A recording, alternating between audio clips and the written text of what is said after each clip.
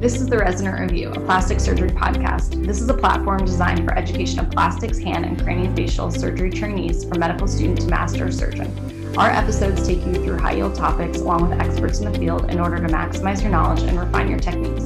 If you like what you hear today, be sure to visit our website, theresidentreview.com, for episodes, outlines, resources, and more.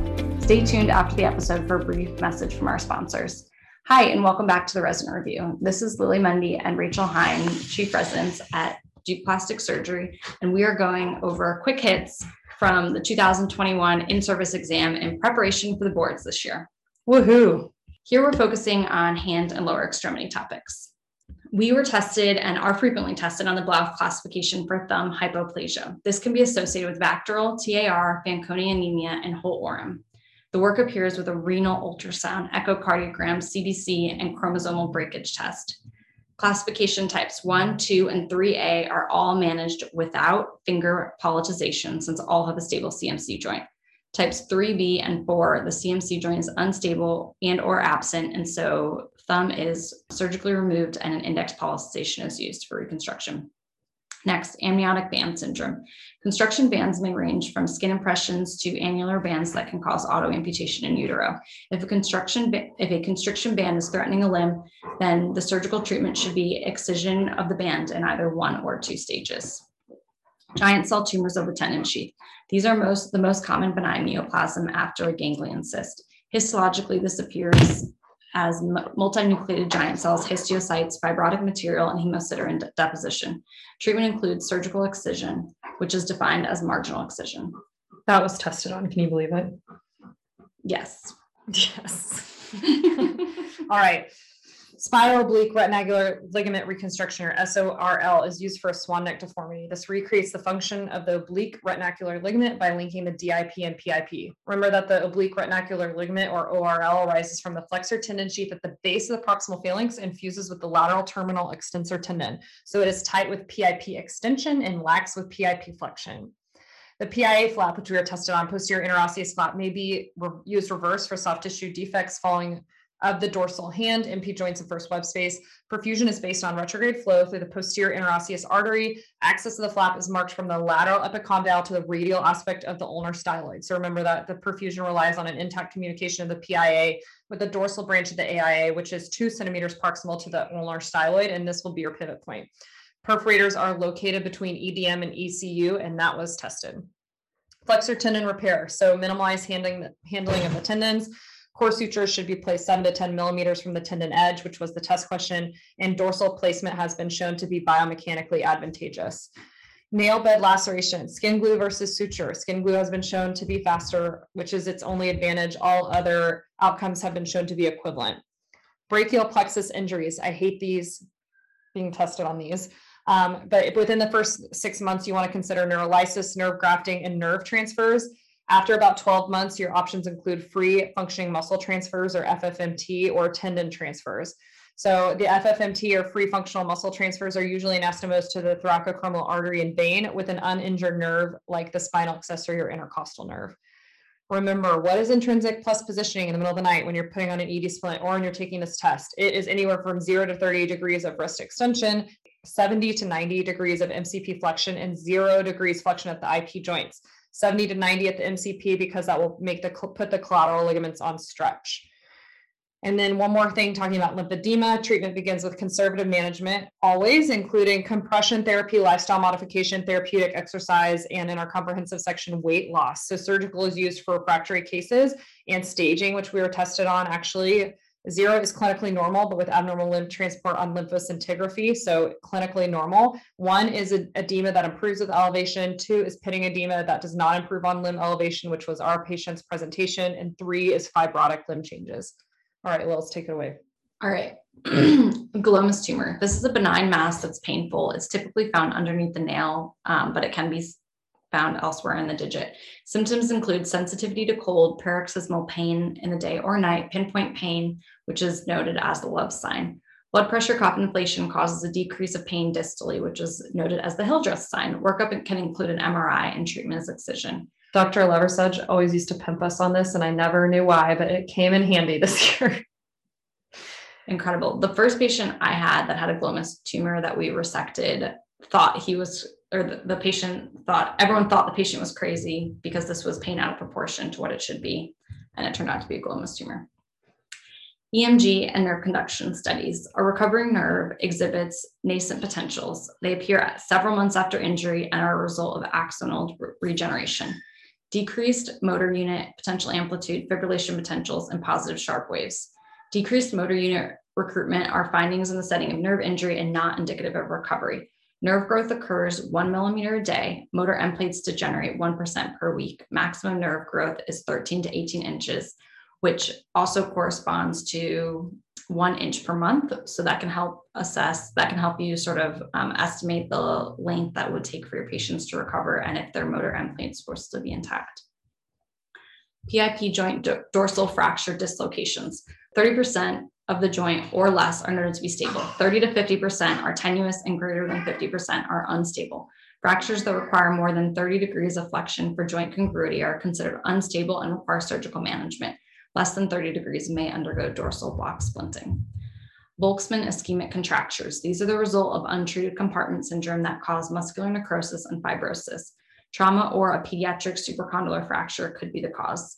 FDS, FTP, FPL, and the pronator teres are the most commonly affected. This is a deep volar compartment. Mild contractures will allow for full passive extension of the fingers with the wrist inflection and can be treated with tendon lengthening and skin release. Moderate contractures cannot passively or extensively extend the fingers with the wrist inflection, but retain flexor function. These can be treated with a flexor pronator slide. Complete loss of function or severe necessitates a free functional muscle transfer. All right, hook of hamate fractures.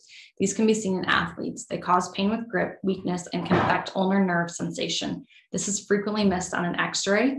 Carpal tunnel views or a CT scan can identify this, and treatment is typically hook of the hamate excision or ORIF.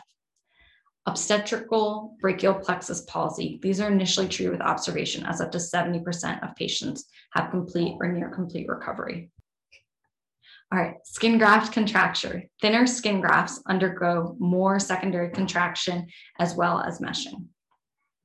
All right, we'll talk a little bit about hook nail deformity. This is caused by deficient bony support of the distal nail bed, which we've reviewed before, soft tissue deficiency, or both. And correction includes release and shortening of the nail bed, that it does not have any bony support, or augmentation of the distal soft tissue envelope. So this is the answer for this year's test.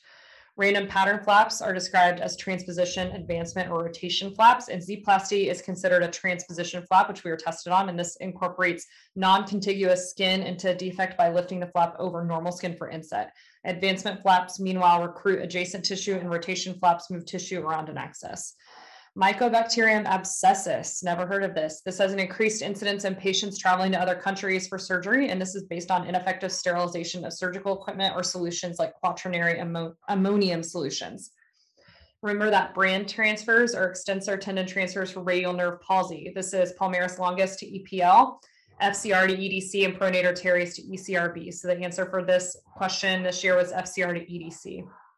Remember that the interossei attach to the metacarpals and can be a deforming force in metacarpal fractures, while the lumbricals will arise from the radial portion of the FDP tendon.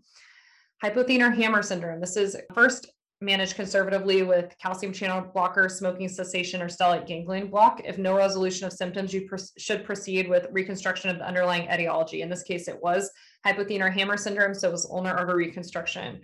Remember that digital brachial indices of less than 7 is indicative of reconstruction, and 0.5 is indicative of critical ischemia. Pediatric supracondylar fractures. I think we had 3 or 4 questions on this year. This can cause median or anterior interosseous nerve injury. Remember that the median nerve lies close to the brachial artery. This typically will resolve with conservative management. However, if the brachial artery is injured or the patient presents with a pulseless extremity, this will warrant surgical exploration. And remember that the AIN innervates FDP, the index, and FPL, which is thumb IP flexion. AIN does not have any sensory components. The sciatic nerve, remember that this branches into the sural nerve, the common perineal, and tibial, and the tibial nerve branches into the medial and lateral plantar nerves, as well as the medial sural cutaneous nerves. And the medial plantar artery, which we're typically tested on, is found between the abductor hallucis and flexor digitorum brevis. Next, one of my favorite topics, scapholunate injury. Yeah, I can't take this away from you. Yeah. So one way it can be assessed is by clenched view X-ray. So this This can diagnose an acute dynamic injury, and this will reveal a gap of greater than 2 to 3 millimeters. Subacute, chronic, or acute injuries with attenuation of the secondary stabilizers will cause a lateral radiograph to reveal a scapholunate angle greater than 60 degrees. So after the secondary stabilizers like the STT ligament or the dorsal carpal ligaments attenuate, the changes will be fixed on X-ray, and the wrist will begin to go into DZ, or dorsal intercalated segment instability, with the lunate extended and the scaphoid flexed. So remember, the lunate is still attached to the triquetrum, which prefers to go into extension. And that was one of the test questions. The clench view is another test question. And then what is the gold standard for diagnosis of SL injury? And it is arthroscopy based on Dr. Geisler's grades. So this is considered the gold standard for diagnosis of scapholunate and other intercarpal ligament injuries. And think about the drive-through test, which we're frequently pimped on in the OR when we're performing a wrist arthroscopy. And then finally, before I pass it back over to Lils, intrinsic musculature of the hand in general will cause flexion at the MP and extension at the IP joints. So intrinsics are volar to the MP and dorsal to the IP joints. This is why this happens. Intrinsic tightness is diagnosed if passive flexion of the IP joint decreases with extension of the MP joints, and passive flexion of the IP joints increases with MP flexion. And that's just putting tension on those intrinsics. All right. Free fibular dissections. There are different ways, people do this differently. However, the tested upon way that they'd like us to answer is first entering the lateral compartment, then going to the anterior compartment. Here, EHL will be encountered prior to the interosseous septum. Remember that the tibialis anterior is medial to the plane of dissection for the fibula flap. Next, entering into the deep posterior compartment. The perineal nerve is at risk as it wraps around the fibular neck at the proximal osteotomy junction. For carpal tunnel syndrome, again, some practitioners will have different practice patterns in how they manage these patients. However, on our test, a corticosteroid injection is considered in patients with less than 3 months duration of symptoms and mild carpal tunnel syndrome on a nerve conduction study. TMR is a hot topic in plastic surgery that has been tested upon frequently in the past several years. The benefits of TMR in upper extremity amputees include improved control of myoelectric prostheses for transhumeral amputees and improvement of residual limb pain. A squamous cell carcinoma in immunocompromised patients should be excised with at least 6 millimeters to 1 centimeter margins and extending into subcutaneous tissues. This is the most common malignant tumor in the hand. The latissimus dorsi muscle is a frequent muscle flap that is utilized in plastic surgery. Donor site morbidity includes shoulder weakness with adduction, extension, and internal rotation. Apert syndrome is associated with craniosynostosis, mild face hypoplasia, and complex syndactyly of hands and feet. The way I remember this one is when thinking about the other craniofacial syndromes that are associated with craniosynostosis, Apert has all the things, i.e. is associated with syndactyly of hands and feet. Perilunate dislocations, another frequently tested fracture and dislocation pattern. The mechanism includes wrist extension, ulnar deviation, and intercarpal supination. The Mayfield classification is frequently tested upon. The first, class 1, is a disruption of the SL and RSC. 2 is the lunate capitate joint. 3 is the lunotriquetral joint, and 4 is a full dislocation of the lunate from the fossa and disruption of the DRC ligament. The short radiolunate ligament is likely still attached, which gives that spilled teacup sign. And that was the test question for this year. And let me tell you, if you listened to our perilunate lecture with Dr. Richard, that was discussed. So you would have gotten a test question right from that. Sagittal band injuries. The sagittal band is responsible for maintaining the position of the extensor tendons dorsally over the MCP joint. When the band is ruptured, the extensor can migrate, causing difficulty to initiate extension, but you can hold extension when placed. And that is a frequent clinical exam maneuver when trying to identify why a patient isn't able to independently extend a finger. Treatment is either immobilization or surgical intervention and repair. Flexor tendon rehab protocols. Use a dorsal forearm-based splint and early active range of motion protocols to achieve better functional outcomes for your patients without significant increase in early rupture rates. However, in order to do a early active range of motion protocol, you need to have at least a 4-strand core suture repair. In PIN syndrome, this is commonly seen in rheumatoid arthritis patients with proliferative synovitis of the radiocapitellar joint. You will lose active extension of the thumb. However, you will be able to tenodese. Yay. Just to finish this up a little bit, so Dupuytren's. So the cord responsible for the neurovascular bundle displacement, which we've been frequently tested on in several years, is the spiral cord. And remember that the spiral cord consists of the pretendinous band, spiral band, lateral digital sheet, and Grayson's ligament. Cleland's ligament is spared. Central cord can give NP, PIP contractures. Natatory is responsible for web space contractures, and retrovascular cord is responsible for DIP contractures. I always remember Grayson's ligament is volar since you grab with your hands. Oh, that's a really good way to remember that. Bilateral carpal tunnel syndrome. I was once pimped on this at a podium presentation. Carries a risk for amyloid deposition and amyloidosis. This can be diagnosed by a small incision, by taking a biopsy through a small incision during carpal tunnel release, and is identified by Congo red stain. So the question was Congo red stain, amyloidosis. The FDS anatomy at the carpal tunnel. So remember, the middle and ring finger are superficial and stacked over the index and small FDS tendons. I always remember this by kind of Spider-Man. You do the Spider-Man. Oh, or the spider. See, that's a better way. See, this is why Shout out to Andre Marshall. Yeah, Andre Marshall taught us that. FDP is side by side and dorsal to both of these, and then the median nerve is located between the superficialis and profundus musculotendinous units at this level. Burn patients with circumferential burns can develop compartment syndrome. I don't know why this tripped me up this year, but this requires fasciotomy over escrotomy. And remember the 5 Ps: pulselessness, paresthesia, pallor, pain with passive extension, and paralysis. And pass your exam. Pass the exam. So thank you so much for joining us today for this revisionary quick hits of this year's in-service examination. Good luck studying for the boards, and we'll see you next time. Thanks for having me, Rachel. We would like to thank Allergan for their continued support of our podcast.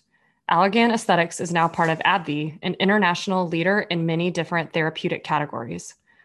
Many of our topics and therapies we discuss on our podcast are provided by Allergan. They continue to be a leader in the fields of breast reconstruction, abdominal wall reconstruction, medical aesthetics, and much more. Additionally, they are dedicated to supporting the education of plastic surgery residents and plastic surgeons across the country.